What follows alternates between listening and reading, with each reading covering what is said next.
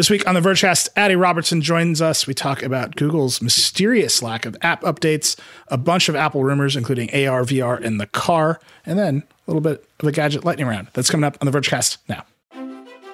Support for today's show comes from Deloitte. What does the future look like? By melding business acumen and innovative technology, Deloitte can help you build the future only you can imagine. They can help engineer solutions for your business reality today and your vision for tomorrow to get you to a world where you don't just dream it, you build it. See how you can engineer advantage with Deloitte at Deloitte.com/US/engineering advantage.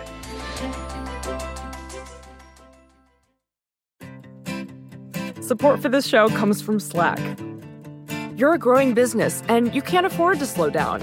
If anything, you could probably use a few more hours in the day. That's why the most successful growing businesses are working together in Slack. Slack is where work happens, with all your people, data, and information in one AI-powered place. Start a call instantly in huddles and ditch cumbersome calendar invites. Or build an automation with Workflow Builder to take routine tasks off your plate. No coding required. Grow your business in Slack. Visit slack.com to get started.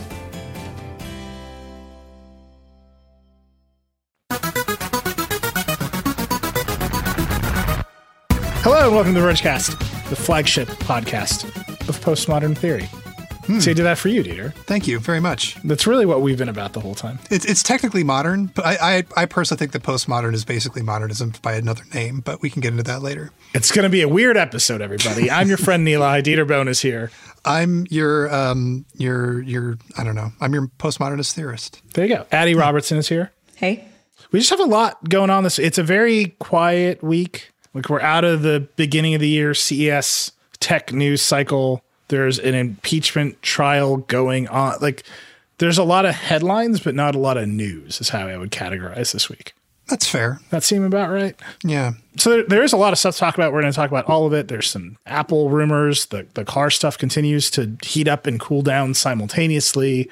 There's a cookie war on the internet going on. Elon's doing some stuff. There's a lot to talk about. But I want to start where we always start, which is the pandemic, the biggest story in the world. Science Desk has been on a tear this week at The Verge with vaccine news, vaccine coverage. We're in the thick of it now. I think Dr. Fauci was saying today, by April, he expects everyone will just be able to get it, which would be remarkable. Yeah, it was like, I forget the quote. It was like, he's like, it'll be a free-for-all. Definitely the word you want. Yeah, he said open season, actually, which open season for a thing that involves needles is like not exactly the right framing. But, you know, we're on a good trajectory, a little bit of hope there, but also a little bit of chaos. So I'm just going to run down some headlines. This is all on theverge.com/science. Again, that team is doing incredible work. But there are 3 vaccines, basically, that are worth talking about. There's the Pfizer vaccine, which is sort of the one that most people around are getting. There's the AstraZeneca vaccine, which is another mRNA vaccine. And then there's the Johnson & Johnson vaccine. The Pfizer one is out in the world. People are getting it. AstraZeneca has been a little more controversial. We've got a long report on just it's been confusing from the beginning of its process. It doesn't seem to be as effective against some variants as some of the other vaccines. There's just some complication there. It's worth reading about. The Johnson & Johnson vaccine is not yet approved in the United States. And the FDA is embarking on a 3-week sprint to review the data and get it approved. I really like that terminology because it makes me think of product managers in tech. Mm-hmm. Like they have a Kanban board and they're just like doing, I don't know what they're doing, but our Science Desk does. So we have a long story on why it is taking 3 weeks. The J&J vaccine is very important because it's a single shot vaccine that does not require a cold chain to transport. So that the logistics of that vaccine and its development are just more favorable to a widespread rollout. So we've got a lot of coverage on that. And then I keep talking about second order effects of the pandemic. There's also second order effects of the vaccine. Mm-hmm. So everyone is taking selfies of themselves getting it, which is great. We have one story about world leaders who are just increasingly appearing shirtless as they get vaccinated. Just a short sleeve shirt is like available to you. It's almost everybody in the world. You can never argue that Vladimir Putin isn't an influencer because now we're just seeing all sorts of world leaders without their shirts on. He does a great renegade. That's pretty amazing. That's what we're really looking for. And then actually, we have a story about why you should not, if you get vaccinated and you get a vaccination card, you should not actually put that selfie with the card on the internet, on social media, for a variety of reasons that should be obvious. The same reasons you wouldn't want to put your airline ticket, your passport.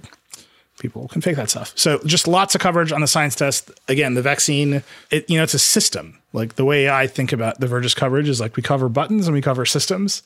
Like who has the buttons, who gets to press them, when do they press them is like a whole category of Verge coverage. And then how does this system work is a whole other category of our coverage. And the vaccine stuff is very much in the zone of here's a system. Is it working the way that we want it to? And how should we better design it? So check that out. It's all over there. Okay. Dieter, there's I don't know how to begin with this except to say Google usually updates its apps every 5 minutes. Yeah. And on iOS, they have not updated the apps for a very long time now in a way that kind of ladders into the entire privacy debate happening on the internet. So do you want to walk us through this one? So iOS, I think they said it would be in 14, but it's now coming for really real, and sort of is really real now, has a thing called a nutrition label, which is on the App Store. It has to disclose all of the tracking and data collection it does. And then in addition to that, I believe starting with iOS 14.5, because it got delayed, apps are going to have to put up a pop-up in the app itself saying, hey, is it okay with you if we track you for ad purposes or whatever? And so Facebook put up its new version of its app, and it had the super, super, super, super long disclosures about all the stuff that it tracks. Speaking of disclosures, my wife works for Oculus, a division of Facebook. Just snuck that right in there. But Google has not. And so it's like, are they avoiding trying to figure out what they want to say? Do they not know how many different ways they track you? What's the deal? It's unclear. But it seems really obvious now that this isn't just it's a coincidence, because for a hot minute this week, Google's own iOS apps were putting up a bug that says, hey, your app is out of date, you should update it, which is a common thing. I get to see this stuff on Chrome all the time, and, we're administered by, our company, and it demands that you update it to keep it up to date. So somewhere in Google's cloud system, it was saying, hey, you need to update your app. So they fixed that cloud side, but they still haven't put out updated versions like in the App Store itself of all of their apps, because when they do, they're going to be required to put in that nutrition label. And so it's just a complete mystery as to what is going on with Google's iOS apps, and what if they're like having a full-on months-long fire drill about how they're going to approach tracking in iOS, or like there's just like, I don't know, an argument about the language, or some other completely unknown, mysterious reason that they have chosen not to update their apps at the cadence that they used to. So I think we too often treat Google like an unruly toddler that doesn't know what it's doing. And sometimes it acts that way. Let's just be clear. And sometimes it's like the best and most accurate Hanlon's razor style explanation of what's going on there. Right. Like my favorite example of this is one time one department at Google scheduled a press conference with us, and then another department scheduled a press conference, and they didn't. We were the ones who told them, hey, you're having 2 press events. And this, like, okay, that's just like big company miscommunication. Mm-hmm. We haven't updated any of our apps on one of the most popular platforms that our apps run on. Right. It's not just like one team hasn't done. It's all of them. Yeah. That suggests to me, okay, there is a coordinated response at Google to a policy change in iOS. Yep. It can't just be that they're sitting around. No, definitely not. And Google, one thing that we often say about Google, and it's often right, is they just start just shooting themselves in the foot. They're just like getting in their own way. If Google were to put out an app update like this week when there's not a lot of headlines, but there's a lot of headlines but not a lot of news, like, is anybody going to be paying attention to Google's nutrition labels when there's another impeachment trial going on? I don't know. Maybe not. I think one of the questions, like, there's like a longer term, there's the nutrition label. Like, here's all the data this thing collects. And for an app like Gmail, it's a lot of data. Yeah. Right. Just because of the nature of what Gmail is, right? It gets your key, like you're writing emails, like all of the things that an app can do on your phone. Gmail can do it. It knows your location. It can access your camera and your microphone because it can add photos and take pictures. Like, it can just do everything that an app can do. Okay. Like, is anyone going to say no? I think Facebook has raised this huge fuss about the labels. They're saying Apple's acting anti-competitively. Mm-hmm. They're saying it's bad for small business, which is, okay. Like, you can say whatever you want. But they're making this like full-throated argument that Apple's tracking changes are bad. Yep. And Google's just remaining silent. Yep.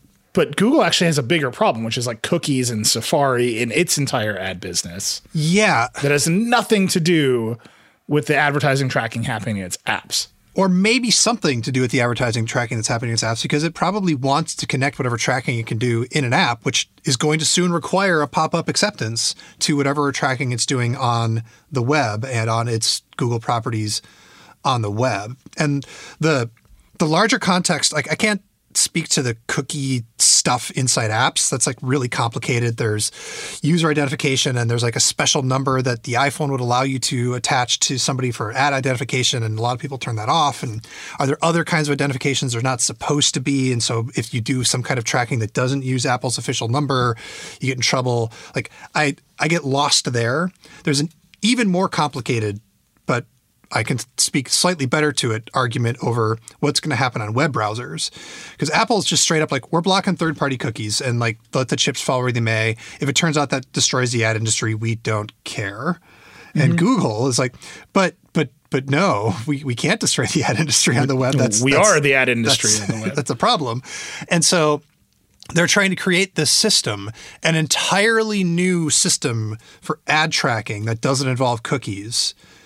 With Chrome, and they've created this whole thing called the Privacy Sandbox, where there's like a threshold above which you can't be tracked, but as long as you can do stuff inside the sandbox, and it's a whole thing that doesn't use cookies to track you, but does use other methods because they want to make sure that they give the ad industry some way to track you, because if they don't, they're going to use nefarious means to do it, like browser fingerprinting, which can't be, controlled or blocked or whatever. Didn't Apple roll out some version of blocking fingerprinting where it was just straight up lied to web servers about what the browser was? Yeah. I swear they did this. There's lots of little tricks that Apple does, and now Chrome is starting to stop fingerprinting. And it's important to do that because blocking fingerprinting matters, because once you get fingerprinted, it's the sort of thing that like you can't turn off. There's no controls. Once you're pegged, you're pegged. They got you. By the way, a browser fingerprint is like your IP address, the viewport size of your browser, what version of the operating system you're running, like a bunch of unrelated metadata that is somewhat unique to you. Put it all together and they can identify you. And then they can turn that into identifier. This ostensibly is one of the reasons that Apple was not allowing like Bluetooth access in browsers for games initially, like game controllers and other things. Like it's like, does Apple hate web apps and they don't want web apps to be able to do cool things like access Bluetooth or the camera? Or is it a fingerprinting issue? Because if your browser reports, hey, I have access to Bluetooth, that's yet another piece of metadata that they can add to the stack to create a fingerprint for you. So it's wildly complicated, but Google is basically trying to recreate the entire infrastructure for tracking in a way that is a little bit friendlier, while Apple's like, we don't care. Like, ad industry, figure it out. And so this is the cookie apocalypse, right? Third-party cookies are going to get stopped on Chrome sometime soon. And what will the ad industry do? And I have to assume that there is some connection between all this iOS tracking stuff and the cookie apocalypse and the Privacy Sandbox in the browser. And there's just like... there's no longer smoke-filled rooms, but maybe there's like vape-filled rooms where... Vape-filled Zooms. Vape-filled Zooms. That's perfect. Where Apple and Google engineers are just like having a staring contest over where all this stuff is going to land. Yeah, but here's that's what I believe, right? That Apple is saying we're going to turn off all this stuff. Google is saying that will wreck our revenue platform, the web. We don't want you to do that. Yeah. And then the leverage they're creating is we're not going to update YouTube. That makes no sense. Yeah, I don't know. Like, there's no leverage there. But, like, it's weird because, like, their tactic versus Facebook's. Facebook's tactic is to just be super loud about it. Google's is to not. Like, are they just waiting for all their lobbyists to like have their first meetings with the Biden administration before they like pop off? Well, so actually, this is the thing I want to ask Addie about. So Addie, you're on our policy team. We've had you on the show to talk about antitrust a lot. I really just wanted you to hang out, but here we are. And I'm immediately asking you about antitrust.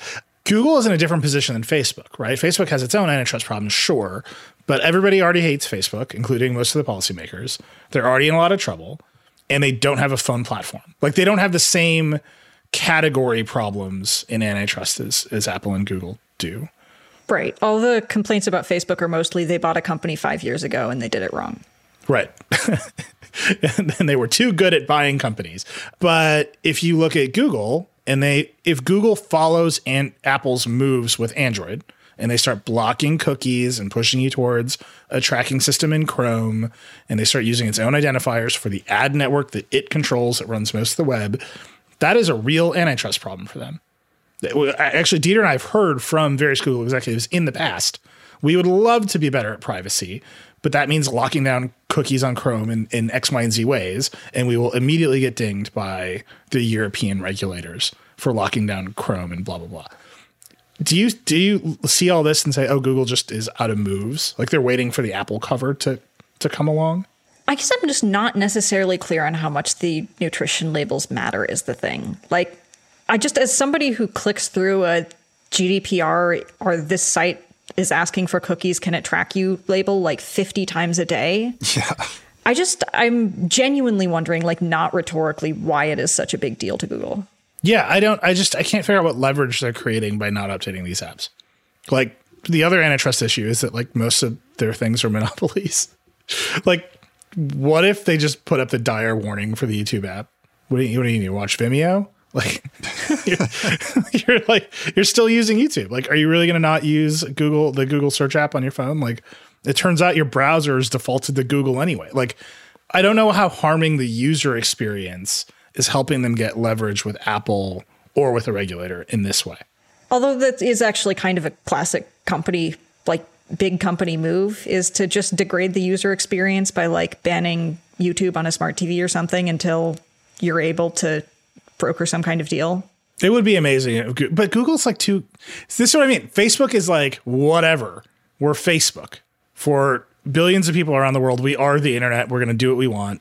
Screw you. Google like wants to be a lot cuddlier than that. See, this is why I'm surprised you're thinking of them not updating their apps as leverage in some antitrust standoff with Apple or with whatever. I think it's more likely that they're not doing it because they're out of fear of like regulators paying attention. They're not doing it out of fear that they'll cease being seen as cuddly, you know? I just feel like I feel like regulators are already incredibly aware of everything that Google is doing. There's a giant case against them. Yeah. There are just tons of suits. Like, this is just, I feel like it's not adding new information. Yeah. Anyway, so we don't know is the ultimate answer here. It seems like Google should probably update its app soon. We will continue poking at it and figure out why. But I would say it is, right now, it's a small mystery in tech. But if it keeps going for another week or so, it will become a gigantic mystery in tech. Maybe they just want to add Google Meet buttons to every single Google app instead of just Gmail, and it's an internal fight over that. They're going to actually, every Google app is being merged into a messaging service. Oh, yeah. Okay. Got it. That would actually be great if they announced that. By the way, if you know what's going on with Google's apps, like we got email addresses, just let us know. We're available to hear you out. Other stuff going on. Speaking of antitrust, iOS 14.5 is in beta now. It is slowly but surely, Apple is opening up the defaults on its operating system. So when iOS 14 came out, there was a beat, and then you could set Chrome as a default browser and Gmail or other browsers and other email apps as the default. Now in the new beta of 14.5, you can set Spotify and other music services as Siri's default music service. Mm-hmm. I don't know why, but this to me feels like the biggest capitulation of all. Really? Yeah, like the default browser and default email is like, people who work at Apple had to have been annoyed by that. You know, like it's just it's like an annoying reality of the iPhone that like for a long time, the flow from clicking a link in Safari, opening the weird mail app instead of like they had to know that this was confusing people. So they just made it better. Letting you set Spotify as the default is like a lot wonkier, right? It's wonkier, but also like maybe this is wrong because Apple is got just the worst code for Siri ever, but it's probably way easier, right, than it is to like figure out the infrastructure for like completely undoing default apps in iOS for core stuff like the browser and email. To just like no, it might be easier technically, but it's harder emotionally. Right. No, that's what I'm saying. You could already say via Spotify. So like they just needed to like let you like turn that off and like add a setting somewhere. There's a cajillion horrible settings for the Google Assistant, but like there's settings for that stuff. So yeah, emotionally they had to, one, accept that they were going to like let Spotify have this one, and two, they would have to put a setting somewhere. Yeah. So that's good. It's in beta. We'll have to see how well it works when it actually comes out. The new beta also lets you use your watch to unlock your phone if you have Face ID and you're wearing a mask, which is, I think we talked about this last week. They had to reverse the authentication flow. Yep. Yeah. And I also like strongly believe that if you do this, you should make sure that you add a couple more digits to your watch unlock process, because a 4-digit PIN is way easier than a 6 or 8-digit PIN. I need to take a break and play with my watch. Okay. And then two other, like, still in kind of the antitrust zone. Nickstat wrote a story. There's an iOS developer who's just been all over Twitter pointing out that the App Store is rife with subscription scams. So you sign up for an app, it says, pay us $14 a month. It looks like it's just a $14 purchase, but then it just bills you every month. Yep. And these apps are crowding out legitimate apps and legitimate developers. And Apple doesn't seem to be quick on the draw in turning it off. So there's a long story. Many of these apps exist. And that somehow, in my mind, is paired with this situation in North Dakota. I guess it's not really a situation. There's a bill in the North Dakota legislature. Yeah. You can call it the Nodakian legislature, by the way, for Nodak. And yeah. I feel like there's a deep Minnesota story in there. And it's like that door's cracked open. And I don't know if we should. There was a Viking. I forget his name now. I think he was a tight end, and he was from North Dakota. And so we just called him Nodak. And that's pretty good. Yeah. Anyway, I definitely thought you were talking about a real Viking, and this was going to be like North. Yeah. Terrific. Anyway, there's a bill in North Dakota that would basically prohibit self-dealing in app stores. David Hannemeyer Hansen, who is the one of the founders of Basecamp, actually testified to the North Dakota legislature. Nick watched that testimony.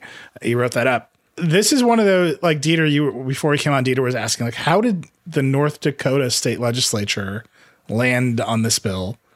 I don't know the answer, but the bill is good. It's like a well-written, like, if you run a platform, if you run a store like this, it actually calls out, it exempts console game stores. But if you run a general purpose app store, you cannot require that other people on your platform have to use that app store. You cannot require, like, all of the things that you want from the platform regulation bill. It's in this like state level bill in North Dakota, which is pretty wild. Yeah, although we're used to that with like Illinois privacy laws. Like, it's accepted that there's going to be a state that's really good at a specific kind of bill that's going to affect national politics. Like California and emissions, basically. Maybe North Dakota is the Fortnite V-Bucks state. Yeah, so the here, I'm just reading the story here. 3 key restrictions for any digital application distribution platform that notably exceeds 10 million in revenue annually. You cannot require a developer to use a digital application distribution platform as the exclusive mode of distributing a digital product, which means Apple would have to allow other app stores. You cannot require a developer to use your in-app payments as the exclusive mode of accepting payment. So that's the V-Bucks thing. Like, Epic would just be able to take payment for V-Bucks on iOS without going through Apple's payment system. And then notably, you cannot retaliate against developers for choosing other stores or payment systems. This is like basically what people want. Let's say this thing passes, and in North Dakota, these things become illegal. Does Apple capitulate and change the rules across the planet for North Dakota? Or do they just say North Dakotans don't get iPhones? Yeah, I don't know. So we've had Casey on a few times, and he's used this word that I've always thought about in terms of like the United States and China. He's like, the splinter net is here, where there's one internet for the United States, but now we're going to have like one internet for North Dakota, or like one iOS for North Dakota and for everybody else. They're going to geofence the App Store? Yeah, like, can you imagine like people from South Dakota driving to North Dakota to buy V-Bucks with their own credit cards? Like, that would be incredible. That's more or less how I grew up. You drive to Oregon to avoid sales tax. People drove to Wisconsin to buy fireworks. Yep. So that, but for the internet. But for the internet. That's amazing. There's like a business in here, right? Like the North Dakota parking lot for buying digital products. So does it become illegal to export iPhones out of North Dakota then? Like it's illegal to like send PlayStations to Iran. It's now illegal to send iPhones from North Dakota to California. I'm always torn on this, right? Like the argument against all internet like everything in my mind comes back to net neutrality. I'm very sorry, but I'm just using it as an example. The argument against state level net neutrality laws was always you don't want a piecemeal internet. You want one federal law that like everybody understands. And we didn't get that. So now there's a bunch of state level net neutrality laws and like we don't know how they're going to play out. Now there's a Biden administration, whatever. This is very much the same argument. And I have different feelings about it, which is a bunch of state level app store restrictions seems completely bonkers to me. Yeah. Like our ability to just even describe how the internet works, if these platforms vary from state to state, will just go completely sideways. Like you won't be able to talk about iOS as a product because it will be different depending on where you are. I mean, practically, Neil, like you're a lawyer. What are the odds that Apple just sues and then gets a preliminary injunction because they're like, this is bonkers? And then we drag it out for years in court. I mean, anybody can sue anybody for anything, which is a thing I like to remind everyone. Like, you can file a bad lawsuit. Like, oh yeah, I'm not in doubt about the Apple filing suit part. That part's obvious. What would they? The arguments here would have to be fundamentally North Dakota has exceeded the power of a state to regulate interstate commerce, which is exclusively given to Congress. And you would make some argument that the App Store is fundamentally interstate commerce, which is it's like a galaxy brain argument. Well, I mean, the app developer is not in North Dakota, therefore the app is crossing a state line, therefore PK. But what if the data center is in North Dakota? Like you can fall down into the weeds of like where the bits are. Yeah. Well, this also concerns payment processors, right? Yeah. So I don't even know how that plays out. Yeah, so there's a whole argument here that the internet is fundamentally interstate commerce, and then you can like fall down that hole. Just write Apple will make other arguments. Like Apple could also just buy North Dakota, right? That would be incredible. Anyway, I think this is one to keep an eye on. Like it's well written, it makes sense along the lines of the Illinois privacy bills or California emissions. Like it's one of those things where it will at least be a lodestar for how the rest of the conversation goes. But I think paired with like the level of interest in Apple as an antitrust target, which exists, with the amount of stories coming out around scams in the store, that it's not well pleased, even though it is a monopoly. Like Apple's own arguments for why they need the monopoly don't hold up to direct scrutiny of the store. And just how frustrated developers are. Like you could get rid of the interstate commerce argument by saying, okay, we should like Epic Games should be located in North Dakota. And then like maybe that's how you attract developers to North Dakota. Oh my God. Just like Delaware is the home of all credit cards, all corporations. Yeah. There's like I said, there's a lot of headlines right now in the news. Like they haven't passed the bill. They're having hearings about it, but it's interesting to see it's filtering down. Now what we used to be like a year ago, this was a relatively wonky and technical conversation about App Store fees. And now we're like Republicans in North Dakota are proposing bills about it. So it's moving fast. Last thing. There's some leaks of Android 12. There appear to be.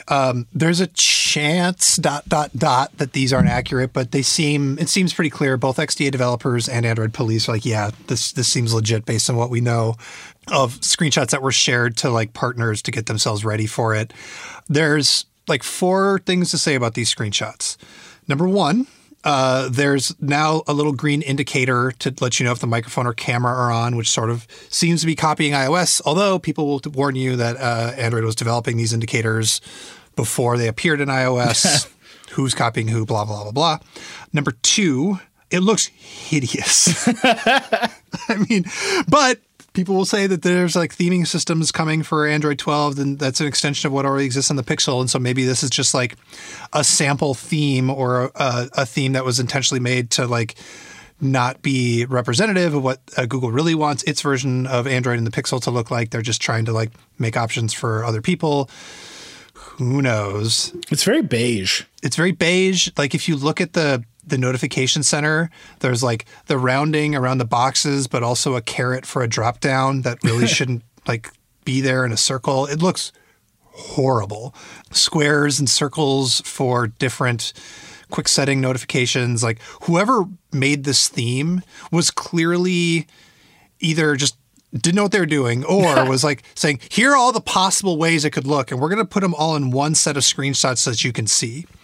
So that's the next thing. The last thing is it appears as though Google is going to be trying to like refresh or reinvigorate its widget system by creating widgets for conversations instead of pop-up bubbles, and maybe making it easier to create widgets, maybe creating like a templating system for widgets so that they're a little bit more identifiable as widgets and there's not such a like Winamp style widget land, which is what Android is like right now. And on top of all that, the one piece of the UI that shows these widget selectors is a big drawer that slides up from the bottom, which it's pretty iOS-y there, isn't it? Well, first of all, I'm looking at these screenshots, and it took me a long time to realize that all these are characters from Friends. What?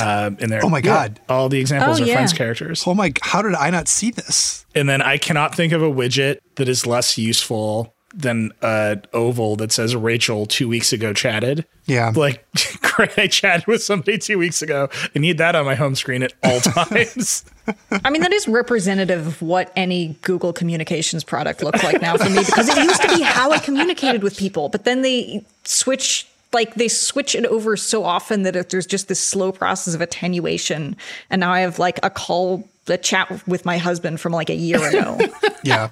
I have a handful of friends who work in banks, and they all still use GChat because it's the one messaging service they can get to through their bank's firewall. And it's like, it's just definitely 2008. It's like my banker friends using GChat. Man, they should just bring back GChat. Okay, we're going to take a break. We're going to come back. We're going to talk about some Apple rumors. We'll be right back.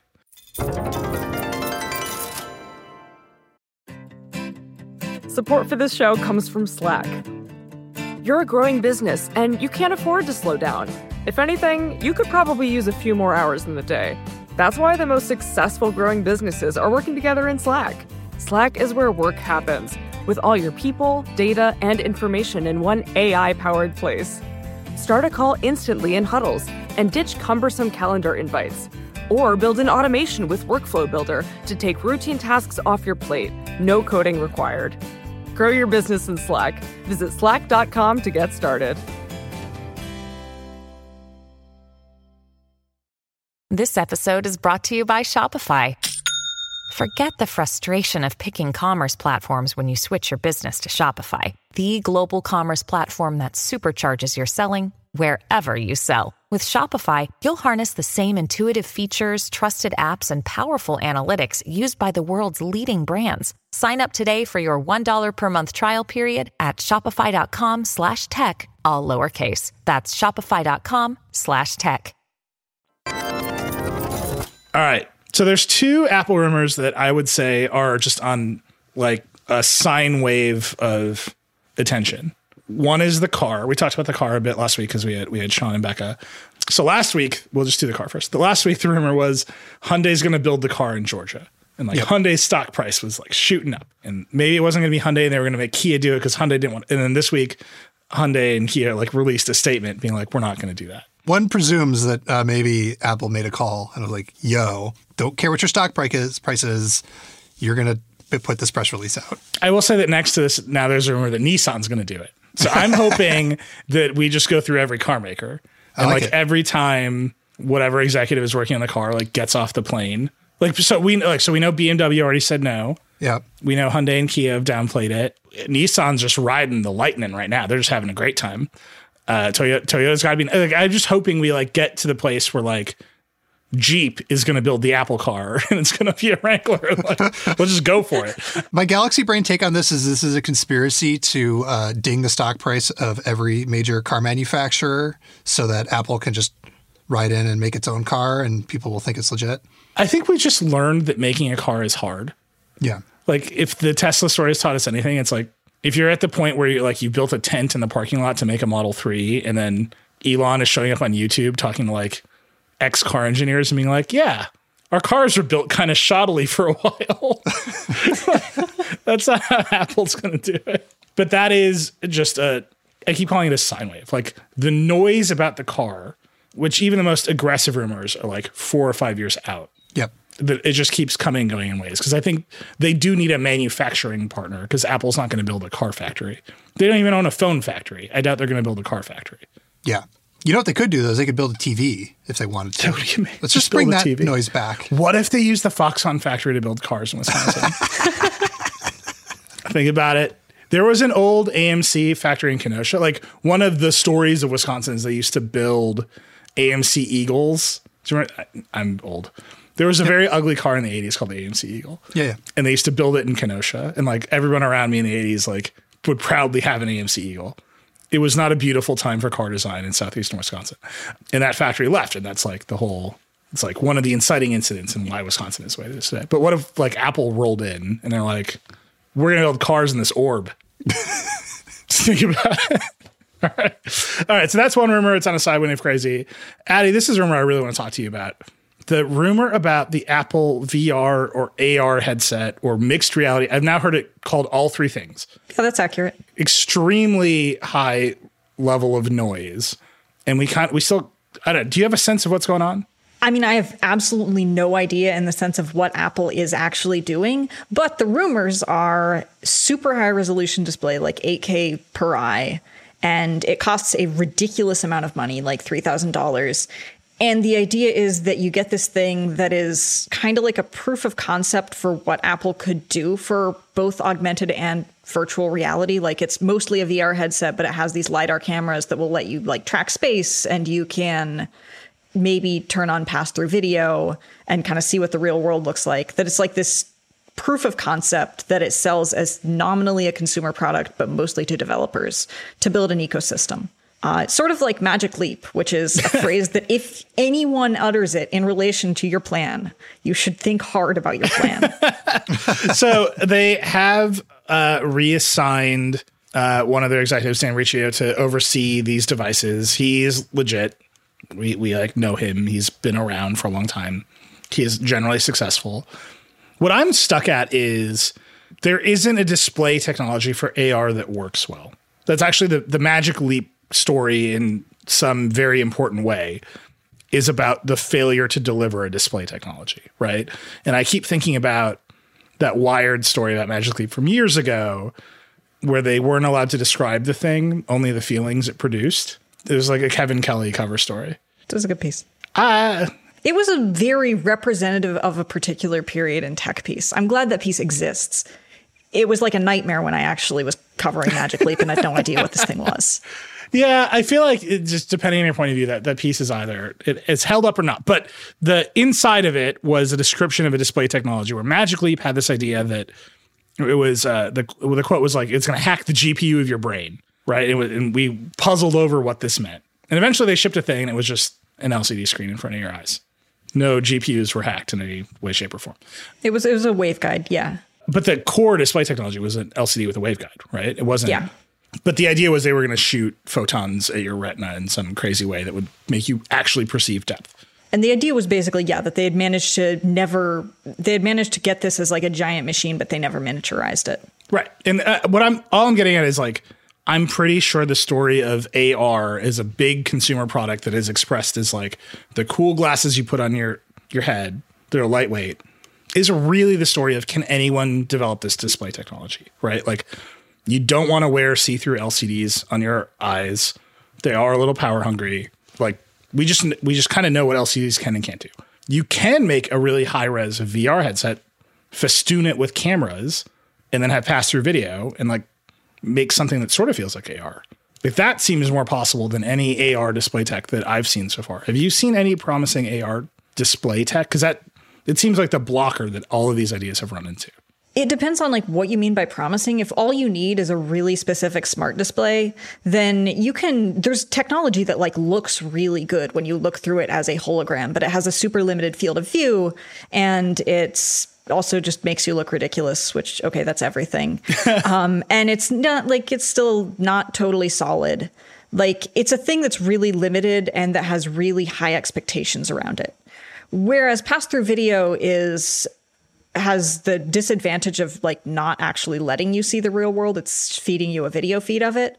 but you can control the experience so much more. Like Apple's not the first company to do this. Varjo is like enterprise-focused VR AR company, and they have this headset where the idea is it's one incredibly high-resolution, tiny, tiny, tiny display in the middle of a larger, like 2K display for each eye.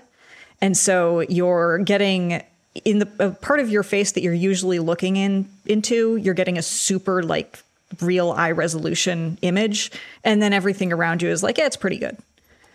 So it simulates like foveated rendering, which is a tech that lots of VR headsets use. So this is like your peripheral vision is not so great, but what you're looking dead on is very sharp. It's really good. And that headset is more than the Apple headset is at this point. But again, they're marketing it to businesses. I mean, that's where we've seen a lot of sort of MR and AR get marketed, right? Like HoloLens is marketed at businesses right now, at enterprises. Google Glass, which appears to continue to limp on. I don't think it limps. I think it like scuttles. It's like it got very small. Yeah, but it's an enterprise product. Like, yeah, it's pointed there. And that to me is like, it's because if you can come up with a good enterprise use case to wear something bulky on your head, you might convince your employees to wear the headset on your head. Also, businesses just operate at a really different money scale than normal people. That's true. We should sell something to businesses. Okay. Business t-shirts. It's right up there with my idea for a parking lot in North Dakota where you download apps. So the reason that they would put out a VR headset to build an ecosystem is to overcome their inability to ship the consumer product they really want to ship.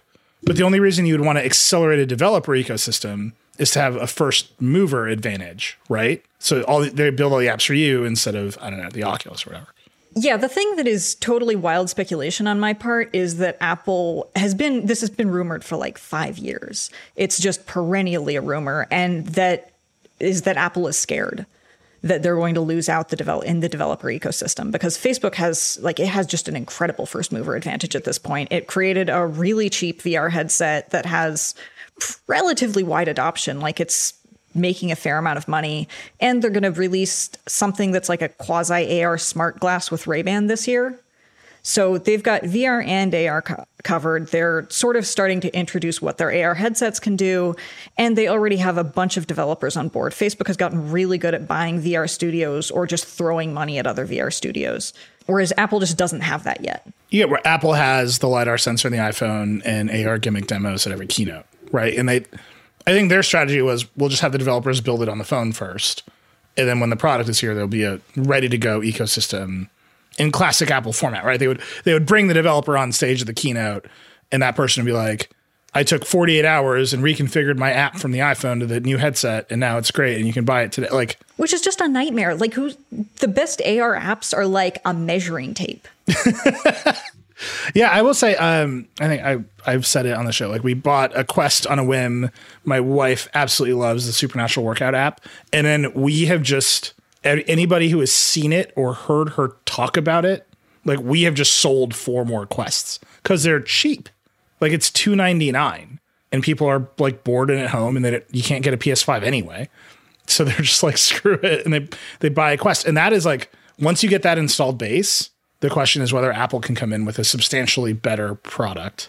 And I just want to be clear, I'm not even being flippant like AR apps are bad. It's just that they serve a really specific need. Like, the measuring tape is great on a tablet or a phone, but it's really hard to translate your iPhone app to an AR headset. Like, phone AR doesn't translate great to AR headset, and that's a really weird strategy for them to adopt if they're going to do it. Wait, describe that more. Why doesn't phone? Because I think most people listening to this have probably experienced phone level AR, right? Apple does a lot of demos. There's a lot of gimmicks. Like, even their event invites have phone AR gimmicks in them now. Why doesn't it translate well? Because the thing that actually matters with AR is not the image that you're seeing through the screen, it's the way that you interact with it. So, for example, one of the big things that people really want out of AR glasses is, I don't have to have a monitor because I can just pin a virtual screen to my wall. That's a use case that makes absolutely no sense on a tablet, because why would you hold up a tablet to look at a screen on your screen? Like, that's ridiculous. And conversely, if you have, say, an AR game where a bunch of it is still based on tapping the screen, or like doing things where you're still interacting with it like a smartphone, then suddenly you put on AR glasses and you have a completely different interaction system based on your hands. it's also a thing where it is designed for you to not have to take it off, really. Like, you're just supposed to be wearing these things all the time. And the thing that's valuable about that is that you get persistent contextual information. There are things that definitely work on both systems, like auto translate is a really great idea that I think would translate great over to glasses. But like the way that people in VR, they started like, oh, we're going to put Quake on this. Quake's going to be awesome. If you played Half-Life, imagine Half-Life in VR. And then everyone realized that was actually a terrible idea, that like porting first-person games over to VR was way less successful than playing with a VR headset and figuring out what worked and making a thing for it. Yeah. Also, every one of those shooter games makes me sick in VR. It's like, that's the line. The second the game starts moving in like that space, in Z space, I'm like, I got to take the headset off. I mean, the thing is they reverse engineered it pretty well at this point, though. Like, there's a really good Half-Life game in VR now, but it's because they took that intermediate step to figure out what worked in VR first. Yeah. And so maybe the idea is you're going to put out the expensive headset that is an approximation in VR of what AR could be like, and then the developers will make the AR things. Maybe I just can't help, like, I can't shake the feeling that what this is saying is just, hey, this is the best we got. We're Apple. Buy it. I mean, people buy Mac Pros. They buy expensive Apple products for all kinds of reasons. Like, it's not bad for them to have a concept car to get people in the stores. That is a well-recognized model for getting people to go to a store again when it's time to go to a store again. The thing I'm actually most excited about is that it mentions a thimble-like accessory. Like, interface is so much the most interesting thing about AR VR. I want to know what the thimble does. It's probably just like a digital crown on your thumb. I will say this is like the most Apple part of it, right? Apple is very proud of reinventing user interface paradigms. And I'm making fun of the digital crown because it's the last one they tried to invent. But like the mouse, the click wheel, the touch screen, those are gigantic Apple paradigm shifts in human computer interaction. And then when they put out the watch, they put up the digital crown next to those things. And they're like, we did it. I would say less successful than multi-touch or the mouse. Just put maybe a controversial opinion. Maybe there's some digital crown stands out there. So I think a good question is, what will they think is the paradigm shift of interaction for AR? And is it just a button you wear on your thumb? I mean, I was thinking before the show, like, yeah, if anybody can make hand interactions, like just hand tracking work, it probably is Apple. Like, they've got a pretty good track record there. But Apple's really into haptics, right? Like one of the stories of the iPhone over time is that the haptics have improved so much they've been able to remove buttons and just fake you out. Story of the Mac too. If their AR ideas, you're just going to stab at buttons and not receive any feedback, that would be really weird. Maybe the thimble is like a rumble pack. Amazing. Like a really good rumble pack. All right. Well, we have arrived at predicting an Apple thumb sleeve that is a rumble pack. I think it's time to take a break. But these are the two rumors. Like, it's weird, Dieter, I would say it's weird that we haven't heard peep about a TV. They have a TV service. We haven't heard about a new Apple TV. Like, this thing they said they were going to do has all but died on the vine. The most natural consumer product for them to make. They've just let it go. And all we are hearing about is rumors about things that seem either insanely hard, like a car. And we could probably talk about that car for another hour. Like, I don't know why they want to make a car. It just doesn't seem like a good, like, how many cars are they going to make? Are they going to make one crossover and be like, we're just competing with this? Like, Apple likes to make expensive things. Is it going to be expensive and they're going to leave out the enormous market of $30,000 cars? Like, it's just a very complicated thing for them to want to build. When there's simpler things that they're not building. Yeah, just make a TV. I wonder if in a meeting there's like one Apple executive who's just like doodling, we should just make a TV. And like circling it over and over again. He's got his iPad out and it looks like he's diligently taking notes, but it's just he's drawn a rectangle over and over again. Like, what's that rectangle you're drawing? Oh, it's a display for a car. Yeah, it's a display for a car. Oh yeah, we should make a car. That's a great idea. There's got to be like the set of accountants who are like, why are we could just make it. You just glue it to the back of an existing TV. Like, we just buy Samsung TVs and put Apple TVs in the back of them and like put them in aluminum and sell them for $8,000 and people would buy them. Well, if you're out there, please send me your screenshots. I can maybe connect that to the VR thing, full disclosure, etc. Apple has a tendency to refuse to make things that they think are cheap or junky, right? Like there's the very famous Steve Jobs quote that, we just don't make junk. And so it may be that the explanation for why is Apple rumored to be making a $3,000 headset is that they just think that all the other headsets aren't up to the level of quality that they think is the right level. And so there's like no more complicated explanation than that. They think it's good. They think what they've got is good. It ends up costing this much, so they're going to find a use case for it.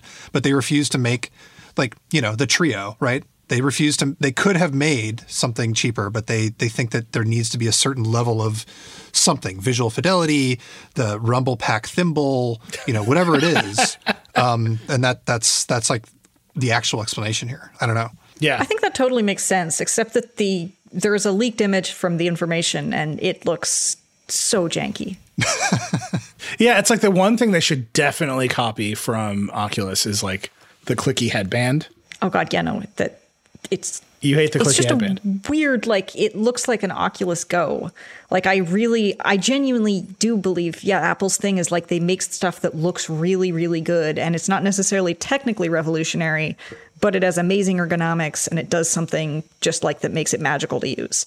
I'm hoping that that image is just wrong because I would like to believe that. Yeah. And then you find out that to charge it, you have to turn it upside down and put lightning in the top. There's just it's Apple. All right, we're going to take a break, and we got a grab bag gadget news to talk about. We'll be right back.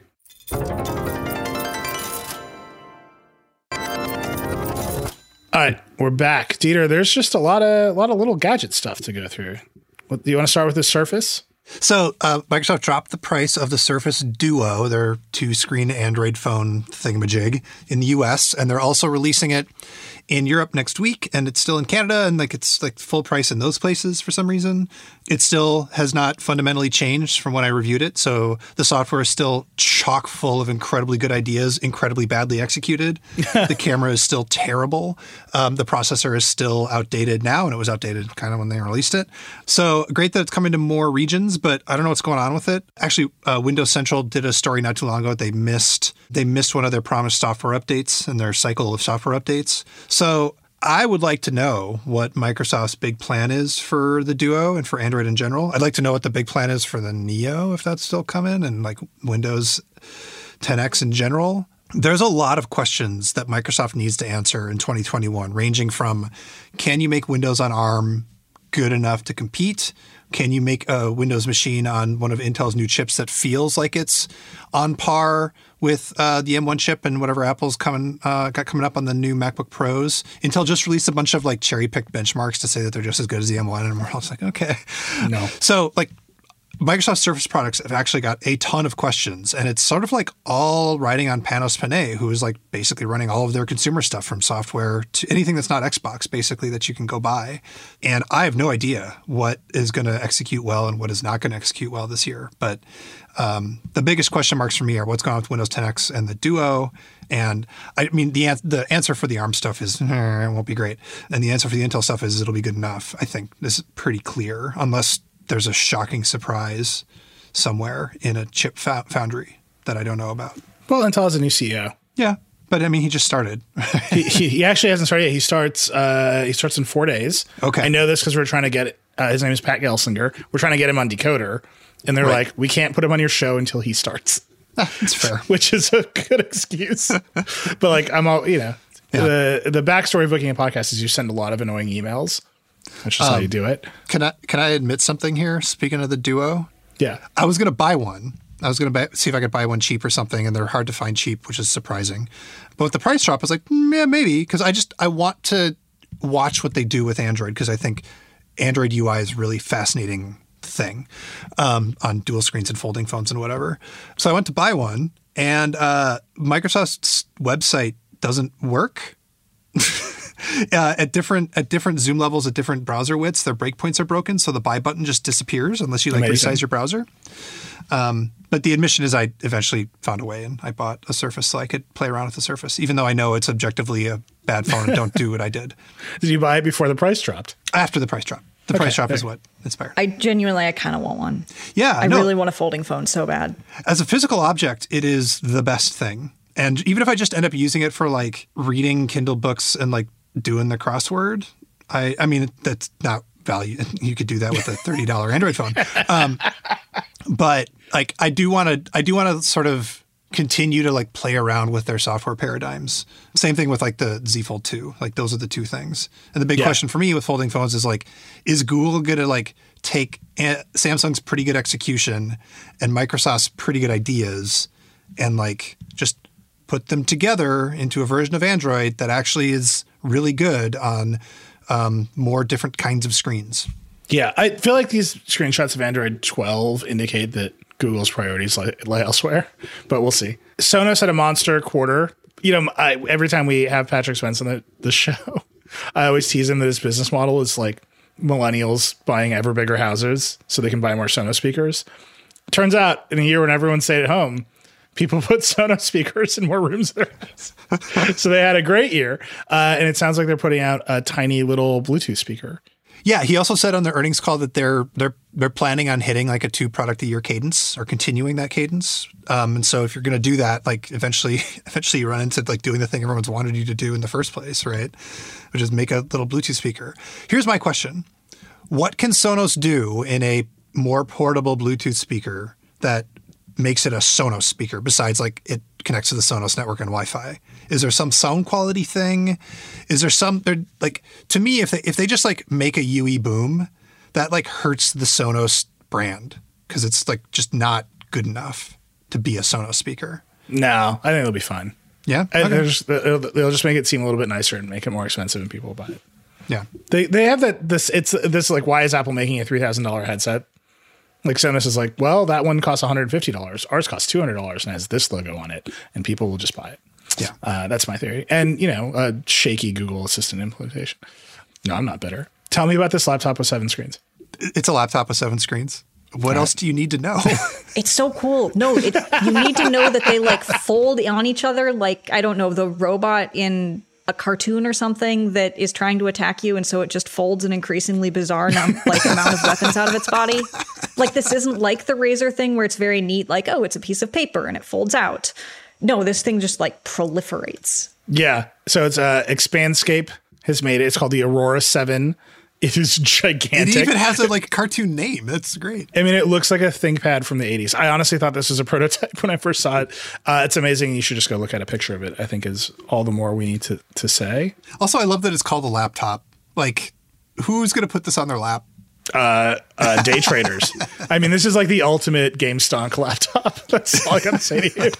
There's rumors that Amazon's going to build an Alexa wall controller.